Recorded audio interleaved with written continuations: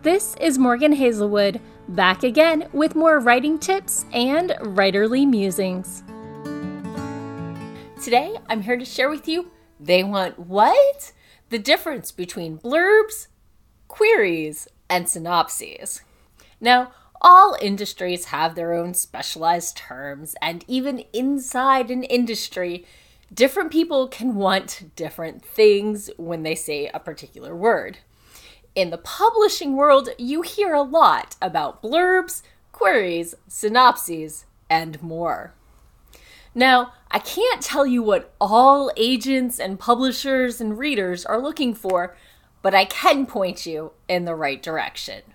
So, first off, let's start with the high-level distinctions. Before we delve into the nitty-gritty, let's talk about the big picture. Now, for the most part, blurbs are what you find on the back of the cover of a novel. Or at least what you should. I'm not really sure about this whole trend of big name author, quotes, enjoying this book without any mention of genre or anything.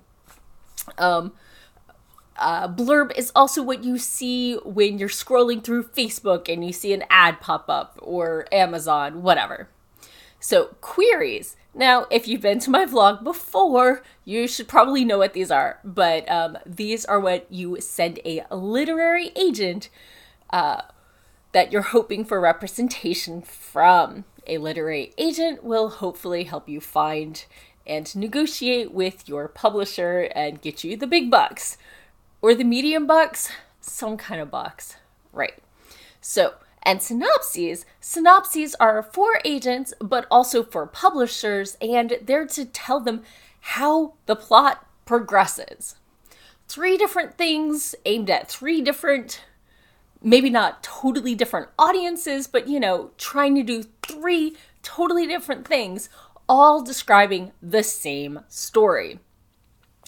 But they go about it in very different ways, and I see them confused a lot. Hence this post. So, first up, let's talk about the blurb. Blurbs are your seasonings without much substance. Blurbs push the secretive, trying to give away only enough to entice the reader to pick up the novel. This is where you're going to see all the cliches pop out. A man on the run, a woman with a deadly secret. Will it come back to bite them? Rhetorical questions in queries are a no-no. In blurbs, sure. In moderation. All things in moderation. You do not want a blurb that is just 12 rhetorical questions. So, rein it in a little, but have fun. Blurbs should spark interest, but shouldn't give anything away. Next up, the query. Queries are nicely seasoned, but definitely have substance. As I may have mentioned once or twice, queries should be told in third person present tense, which is a little weird. They should be about 2 paragraphs, no more than 4 if you've got multiple points of view kind of thing, but your query needs to fit on 1 page. So 250 words is totally what you're going for, including the bio and the stats paragraph. And they should take the reader to the first major plot point. I mean, clearly you're going past the inciting incident, but you want to set up the story. You're not trying to tell the whole story here, though.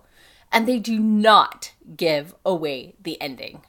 Now, how is this different from the blurb? Well, in a query, the agent wants specifics.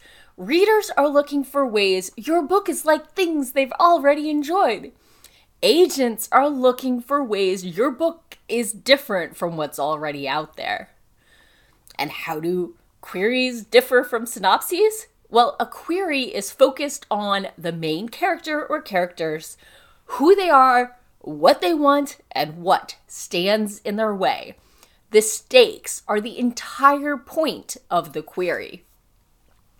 Now, some agents like a query letter that starts off with a a log line or a pitch, a single sentence, try to keep it to 2 lines or less, that almost summarizes the story or the feel of the story. These log lines or pitches overlap a lot with the so-called elevator pitch.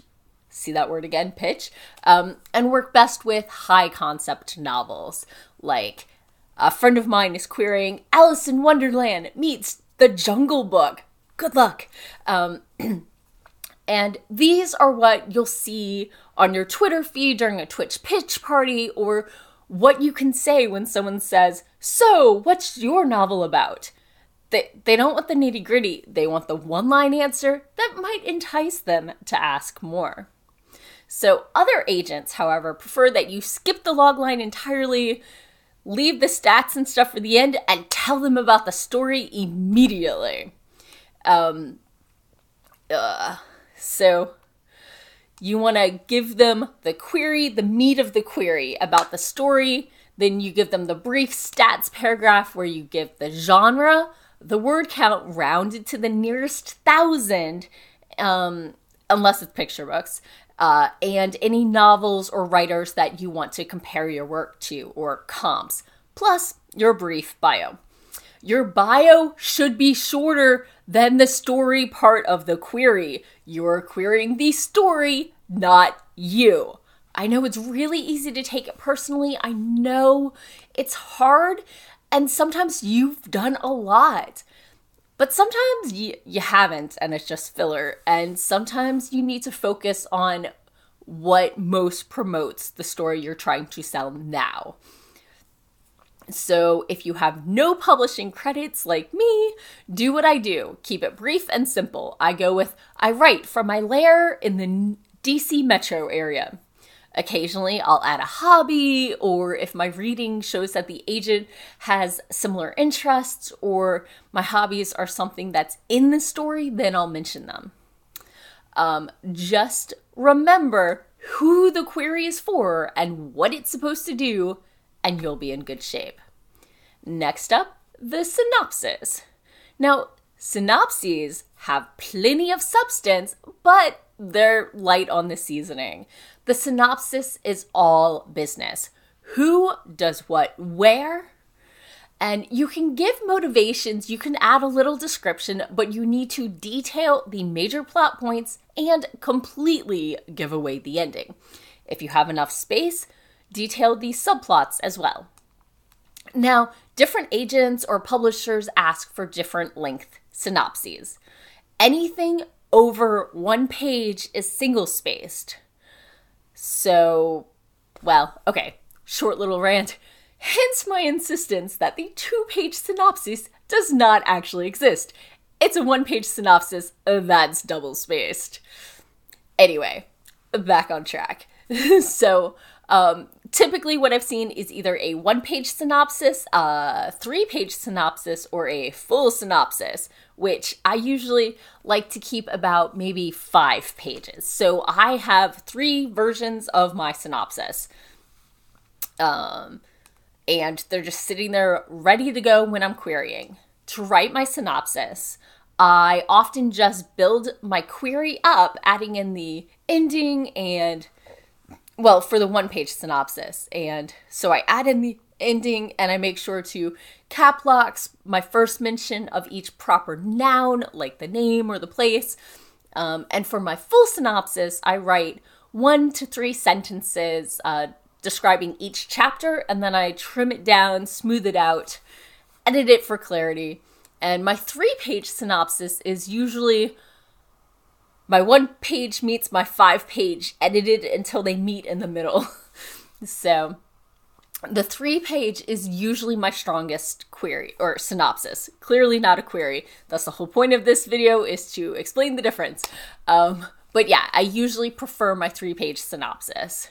The synopsis is there to show your pacing and your plotting, often delving into character development as well.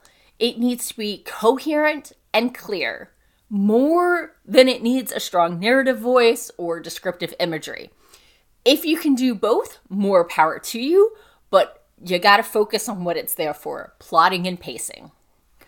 So, if your query is strong enough, the agent or publisher is gonna want to look at your synopsis to learn more. Make sure it gives them more information. By keeping in mind exactly what each is for, you'll soon find that you too can keep blurbs, queries, and synopses straight in your head. And that's all for today. Thanks for listening. If you enjoyed this episode, hit that subscribe button and share it with all your friends. It goes a long way towards helping people find me. And I'll be back again next Monday with more writing tips and writerly musings. Bye-bye.